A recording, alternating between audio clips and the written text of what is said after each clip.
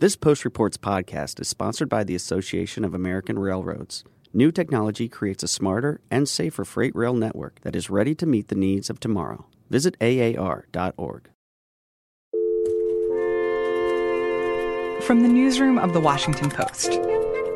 Hey, it's Ross Helderman from The Post calling. How are you? Hey there, it's Sungmin from The Post. Hey, it's Dave Farrington from The Post. Have you got a second to talk? This is Post Reports. I'm Martine Powers. It's Thursday, November 14th. Today, even more Democratic candidates for president, the Trump administration's strategy that led to a crisis at the border, and writing against stereotype. It's an amazing development. We've had 9 candidates who have dropped out so far, and now we have at least 2 new candidates getting in. At a time when we're only 3 months away from this whole thing kicking off with the Iowa caucuses. My name is Matt Viser. I'm a national political reporter at The Washington Post. On Thursday, former Massachusetts Governor Deval Patrick announced that he is running for president. And just last week, former New York City Mayor Michael Bloomberg started making plans to run as well. Every candidate getting in now has a strategic disadvantage. The one advantage that they see is a field that still feels a little bit unsettled and like things can happen at any moment and can happen quickly that can change the contours of the race. So who are these 2 candidates who are thinking of running right now? So we have Deval Patrick, the former governor of Massachusetts, who as of today is in officially. He's registered in the New Hampshire primary. He's announced that he's getting into the race formally. Then we have Mike Bloomberg, the former mayor of New York City, who is starting to get registered in certain states, Alabama and Arkansas and Michigan. You know, he's starting to get on ballots. He's not formally announced his campaign quite yet. This feels to me like when I was in high school and I would spend weeks and weeks studying for a test and then show up to my math class and there'd be someone who just like cracked open the book half an hour before and also expecting to ace this test. And it's frustrating for the candidates who've been studying for months and, you know, have been doing their homework every night and doing everything that you're expected to do, to see candidates all of a sudden who have done none of that, really. I mean, Deval Patrick, as of a couple days ago, had no campaign staff. He is starting to put a skeletal staff together, but it very much feels like a duct tape sort of operation at this stage, kind of at the last minute. So then what did Patrick say about why he's running? So he's given a couple of interviews and he's talked a little bit about sort of vague allusions to Joe Biden as this candidate of nostalgia. Let's just get rid, if you will, of the incumbent president. We can go back to doing what we used to do. Also vague comments about Elizabeth Warren and Bernie Sanders being sort of candidates of my way or the highway. And neither of those, it seems to me, seizes the moment to pull the nation together and bring some humility that, frankly, we have. But then there are other people. There's Pete Buttigieg, there's Cory Booker, there's right. Kamala Harris. It's not like there is an absence of choices here. If you want an uplifting uniter, you have Cory Booker. If you want a governor, you have Steve Bullock. If you want a moderate, you have Pete Buttigieg, you have Joe Biden. So it's not as if Deval Patrick is fulfilling something unique in such a wide field. I think there still seems to be that sort of absence of somebody that's truly caught fire in the race. And so I think that's what these new entries are indicating, that there may be time to have a spark that somebody lights. The problem is that they don't have kindling yet to like create that spark. Barack Obama had a spark, you know, but he has spent months creating the groundwork for that spark to take off in Iowa. Deval Patrick has done none of that. So I think that that's the challenge for these candidates. And what does Governor Patrick think that his particular spark is? Like, why does he think that people would all of a sudden be like, oh, yes, this is my candidate? I think there's been sort of throughout his career comparisons to Barack Obama with him. Both have ties to the South Side of Chicago. They both are very good orators. And they share some of the same political advisors in their past. So I think that he sees this moment as one where candidates are not unifying the country. It's sort of been a divisive primary. It's a divisive moment in the country. The energy in the party right now is on the left. And so there's a lot of energy around Elizabeth Warren and around Bernie Sanders that's creating a little bit of divisions in the party. So he's attempting to come in and try to have some sort of unifying, at least rhetoric. I think some in the party will argue that it is all rhetoric, and he's not speaking to that sort of energy that does exist and that we're seeing Elizabeth Warren and Bernie Sanders tap into. So it's almost like he wants to be a better messenger of the Biden sort of aspect of the party, where there's been a little bit of frustration that Joe Biden, lacks a little bit of the energy and the ability to channel what moderate Democrats, frankly, corporate Democrats, the Wall Street Democrats, the sort of the Clinton era, the Democratic Party wanting to channel that. But I wonder how you think Patrick's legacy as governor of Massachusetts will actually play, because I think that similar to Joe Biden, yes, he has this reputation as a beloved, somewhat moderate Democrat, but I think that there are parts of that might not wear as well now as it did 5 or 10 years ago. The party is a completely different party right now than it was, even a year or two ago, much less the last time Deval Patrick was on a ballot, which was 2010. He's not been engaged as much in the modern Democratic Party, which has shifted quite rapidly.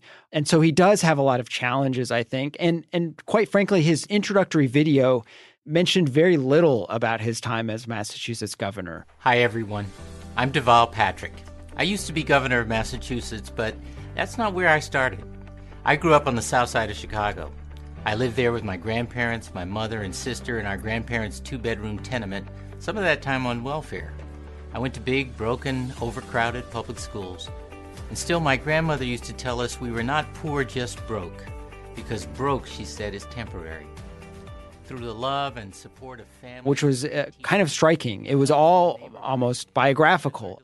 An uplifting life story, to be sure, but not one that is touting his record as Massachusetts governor, which, as you point out, is mixed.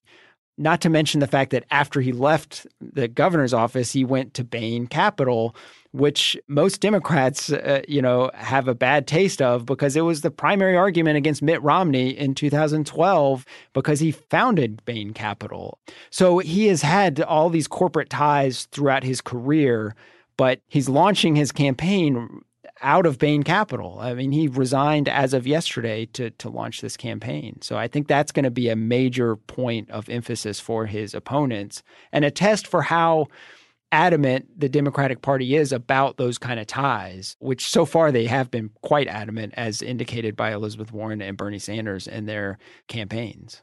And I wonder if that is part of the reason why someone like Governor Patrick thinks that it is possible for them to be a big player in this race because he has access to money or to people with money. And the same would probably go for Michael Bloomberg.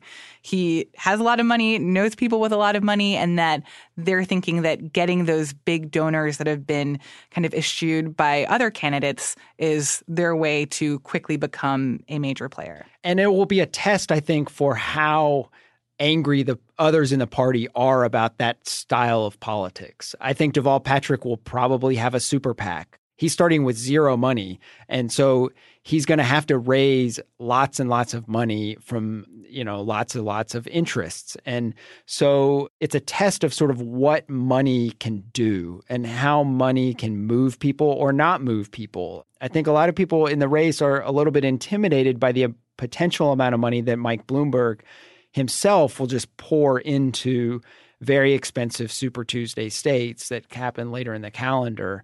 But Elizabeth Warren and Bernie Sanders are all of their money is coming from grassroots networks. They're not doing traditional fundraisers, and they're leading in the amount of money that they're raising because there's an appetite for that style of campaigning. So I think Deval Patrick will sort of test, whether he can raise money and who he raises money from. And Mike Bloomberg tests sort of how much money can influence modern-day Democratic politics. So at least for now, neither of these candidates are going to be in the Democratic presidential debates because they're dependent on both fundraising and poll numbers. that might change in the future. But I'm wondering what you think about the fact that neither of them have been on any of the debate stages so far. People haven't had a chance to see them, and whether that is another hurdle that they'll have to deal with in the course of this campaign. The way that the DNC has set up the debate qualifications is that it's rewarded candidates who can raise money from lots of different donors or who can make a splash in the polls and can demonstrate some strength. Deval Patrick and Mike Bloomberg come in with 0 donors. So the donor thresholds have increased over time to now it's 165,000 unique donors. So to accomplish that is quite difficult, I think, for either one of them. Tom Steyer is another billionaire who has been able to raise money from donors by pouring a lot of money into Facebook ads. So you could see Mike Bloomberg being able to do something similar, but he also has to register in the polls. And now the national polling threshold is 5%. So he needs to sort of make a dent in polling. So the question is, where do they make an impact and where do they make a splash? And Mike Bloomberg is betting on making a splash on Super Tuesday. It's a different strategy. It's a strategy that others have tried and failed at doing and not competing in the early primary states. Deval Patrick needs national media exposure in order to drive up his polling numbers and get the donations. And so, it's up to him to sort of try to prove that he's worthy of coverage and to sort of do things that excite people in a unique way. And so whether he can do that is kind of yet to be seen.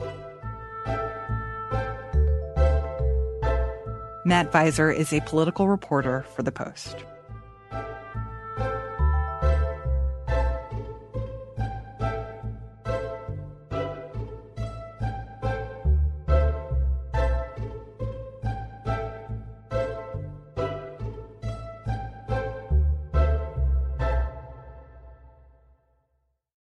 So this year, the U.S. saw an unprecedented number of children crossing the border alone, who came largely from Guatemala, El Salvador, and Honduras, fleeing gang violence and things like that, according to them. Neena Satija is an investigative reporter for The Post. And for years now, the government has struggled with how to handle this. Our message absolutely is don't send your children unaccompanied on trains or through a bunch of smugglers. We don't even know how many of these kids don't make it. Our plan will change the law to stop the flood of child smuggling and to humanely reunite unaccompanied children with their families back home, and rapidly, as soon as possible. This year, there was a huge backup at the border. And the fact that there was this backup meant that there were so many kids who were stuck in detention centers in conditions that were pretty horrible. Exactly. You saw these really heart-wrenching images of kids sleeping head to toe with those Mylar blankets, those space blankets on concrete floors, essentially behind cages, caged cells. They were getting stuck in these really horrible conditions in Border Patrol stations for weeks on end in some cases. When officials in the administration would comment on these conditions, what we heard again and again was that the system was simply overwhelmed. But what Neena has found is that this backup, it was actually something that the Trump administration predicted and chose not to stop. Our reporting shows that the Trump administration and officials at the highest levels knew that something like this could happen as a result of some policies that they put in place back in April of 2018, and policies that they were actually discussing for at least a year before that. We've reviewed documents that say we're trying to put this policy in place and it will strain bed capacity. So tell me about what those actual changes were that were put in place shortly after President Trump came into office. So the changes that started to be discussed were ways of dealing with a program called the UAC program, which stands for Unaccompanied Alien Children Program. And these are the children that cross the border alone every year, mostly to come live with relatives or parents who are already in the U.S. A lot of people in the Trump administration and a lot of immigration hardliners from the Obama administration felt that this was the wrong approach to simply apprehend children at the border, put them in shelters, and then release them to relatives in the U.S. who are called sponsors. They were just saying, well, you're just incentivizing people to get kids smuggled into the U.S. That's dangerous for the kids and for child welfare. And so what was their solution to how to fix that? So their solution was to change how they dealt with sponsors of these unaccompanied children. The way it had worked in the past was the Health and Human Services Department vetted these sponsors. So it would take kids into custody in shelters, and while the kids stayed in shelters, HHS officials would make sure that the adults they wanted to live with in the U.S. would provide them with a safe environment. A lot of these sponsors were probably undocumented themselves, but that wasn't HHS's concern. They just wanted to make sure that these kids were going to a safe environment. What changed when the Trump administration came in was they announced this memorandum of agreement between Health and Human Services and Immigration and Customs Enforcement. So what would happen now is HHS would take custody of these kids, find out about their sponsors, and in the course of vetting them, share that information with ICE. ICE could use that information if it wanted to take immigration enforcement action against those sponsors and potentially deport them. And this was kind of an unprecedented level of cooperation between these two agencies, and it added a whole new layer to the vetting of sponsors. So this agreement, it was between the Department of Health and Human Services and the Department of Homeland Security, right? Which are two departments with two very different purviews, right? HHS is basically in charge of keeping kids safe. Right. DHS is in charge of immigration enforcement. Right. Those are two very different goals. And this was a situation where they created an agreement that it seems might have required some compromises on those goals. That's absolutely right. And that's what a lot of people at Health and Human Services were upset about. You know, again, Homeland Security would say they also care about child safety, but from the perspective of not letting them come across in the first place or stopping them from coming across in the first place.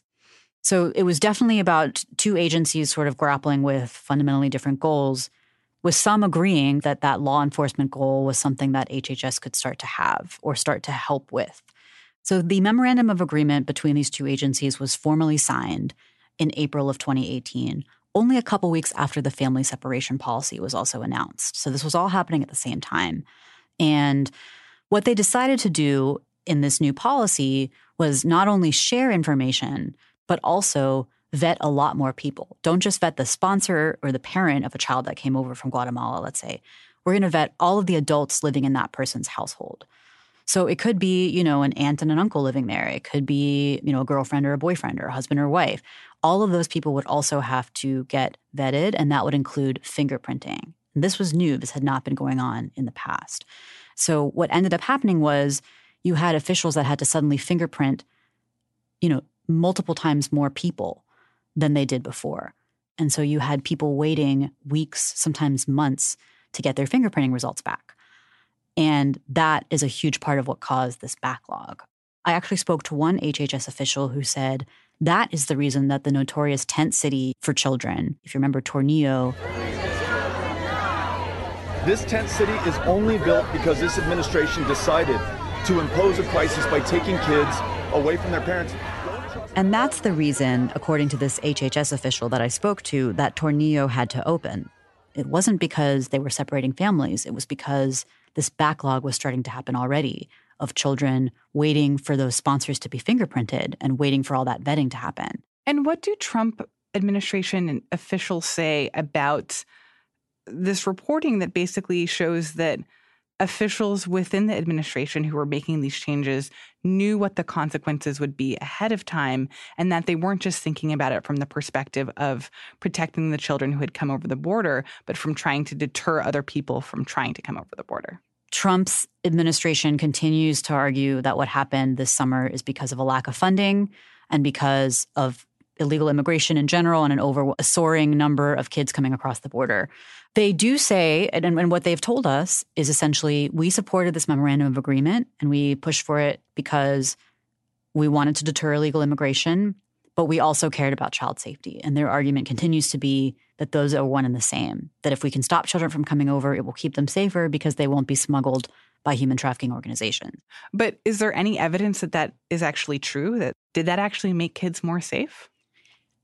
Well, according to the Department of Health and Human Services documents that we reviewed and documents they've released, it did not make children safer from their perspective. Health and Human Services actually said, you know what, it turns out the fingerprints don't give us any more information than all the other background checks we'd already been doing are giving us. So where does this all stand right now?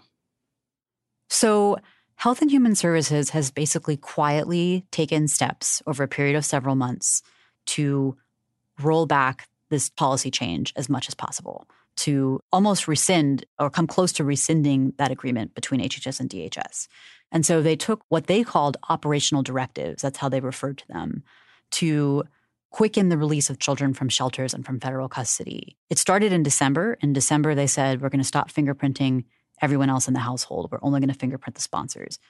Thousands of kids get released from shelters when they do that. Then in March, they said, we're going to stop fingerprinting people who are actually the parents of these kids. We're going to keep fingerprinting everyone else that wants to take custody of them, but not the parents.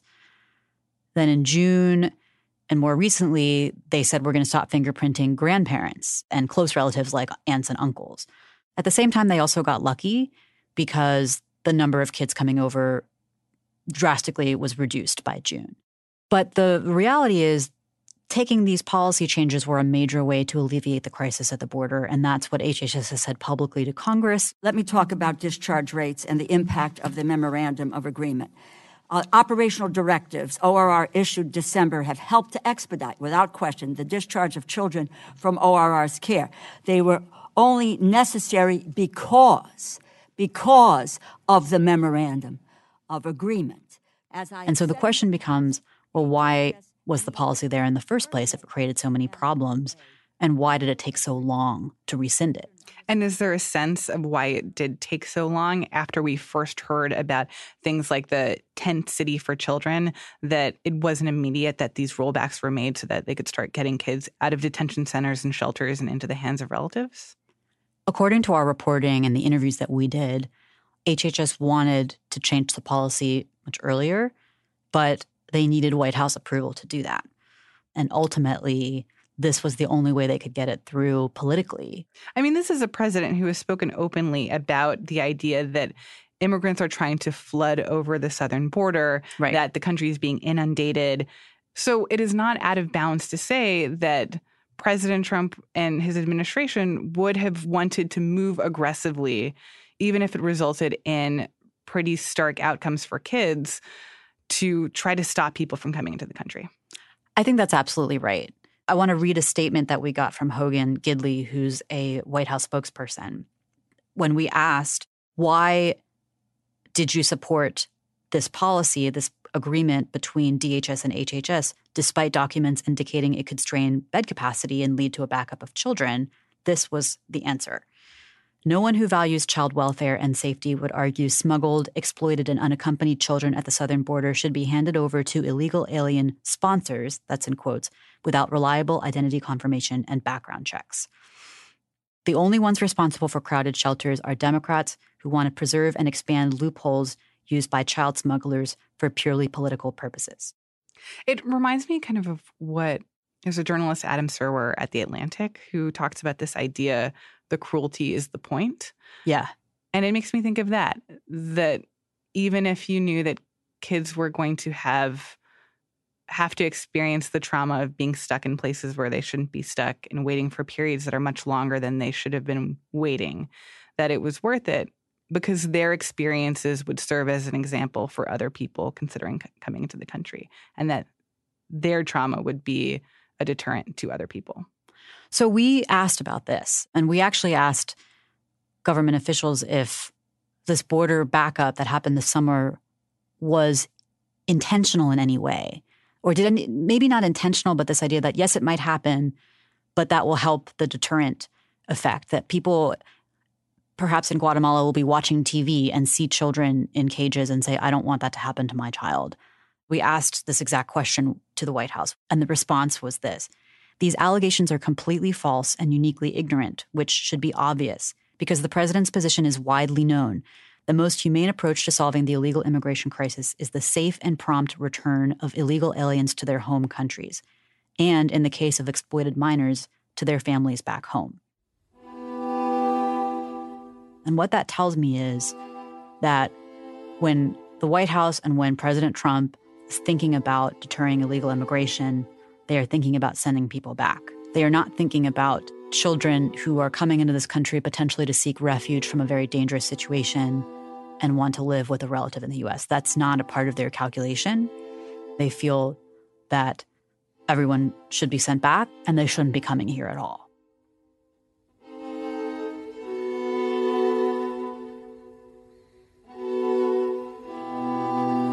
Neena Satija is an investigative reporter for The Post.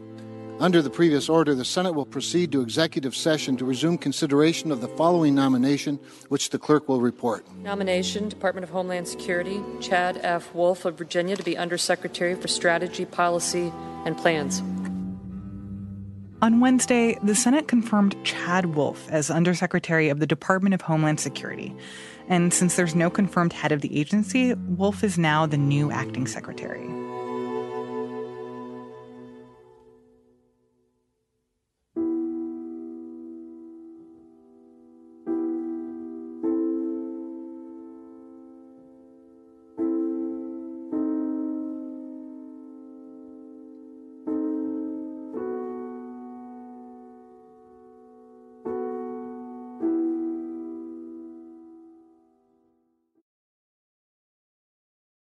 This Post Reports podcast is sponsored by the Association of American Railroads. New technology creates a smarter and safer freight rail network that is ready to meet the needs of tomorrow. Visit AAR.org.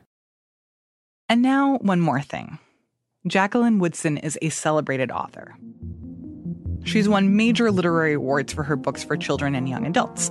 The National Book Award, the Newbery Medal, the Caldecott Medal, the Coretta Scott King Award. Her latest book is for adults, and it's called Red at the Bone. It's a story about multiple generations of one Black family and what happens when a parent leaves. But what's different about this story is that it challenges a common narrative. In this case, it's the mom who decides to leave her kid behind. The main thing is I like to write against stereotypes. The main characters of the book are two teenagers, Iris and Aubrey. They're dating when they find out that Iris is pregnant. And this idea of the tragic pregnant teen is one we see again and again.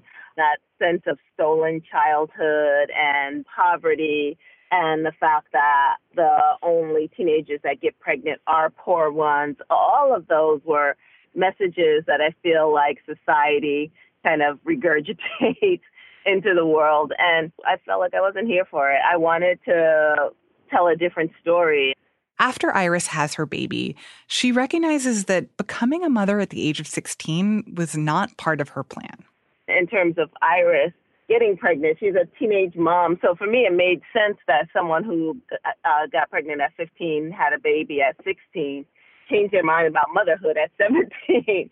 You know, it's just that when you think of the frontal lobes connecting, so many of us are not very well formed at that age and realize that the mistakes we made then, the things that are perceived as mistakes, that can stay with us in this way that we're not prepared for. So Iris was like, I'm out. Iris goes off to college and starts a new life. And that leaves her boyfriend, Aubrey, to raise their daughter. Again, it comes back to not wanting to tell the same old story of the kind of heteronormative parenting. Also, in terms of the Black community, that sense of the absentee dad. I really wanted to talk about the ones who stay. I think there is a really deep bond between fathers and daughters that doesn't get written about as often as I'd like to see it, but also one that speaks to the narrative of Black fatherhood and what that means and what does it mean for someone like Aubrey who's coming from a working class poor family and doesn't have a lot of tools, it seems, to navigate the world. And then there he is with all of everything he needs to be this amazing father who's happy enough to just be a dad, be a family man, have his job in the mailroom, and let that be enough. When so many of the messages that we get in the world is you have to aspire, quote unquote, higher, right? You have to want more than that. And that's not who he is. Jacqueline Woodson is the author of Red at the Bone. She was interviewed by Nima Rashania Patel, the deputy editor of The Lily. This book is the November pick for the Lily Lit Club. To follow along and participate, find @Lily Lit Club on Instagram.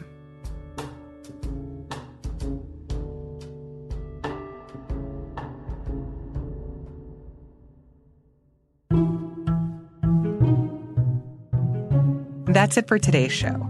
Thanks for listening. On tomorrow's episode of Post Reports, another day of public testimony in the House's impeachment inquiry. And comedian Jenny Slate talks about what it's like to work in entertainment with debilitating stage fright. What happened for me was that the stage fright did become impassable. Like, I could not get over it, and it did ruin some shows, which means that I went through them robotically and didn't have fun. And I think the key to my stand-up being elevated is not just the subject matter, but the fact that I am clearly enjoying it. I'm Martine Powers. We'll be back tomorrow with more stories from the Washington Post.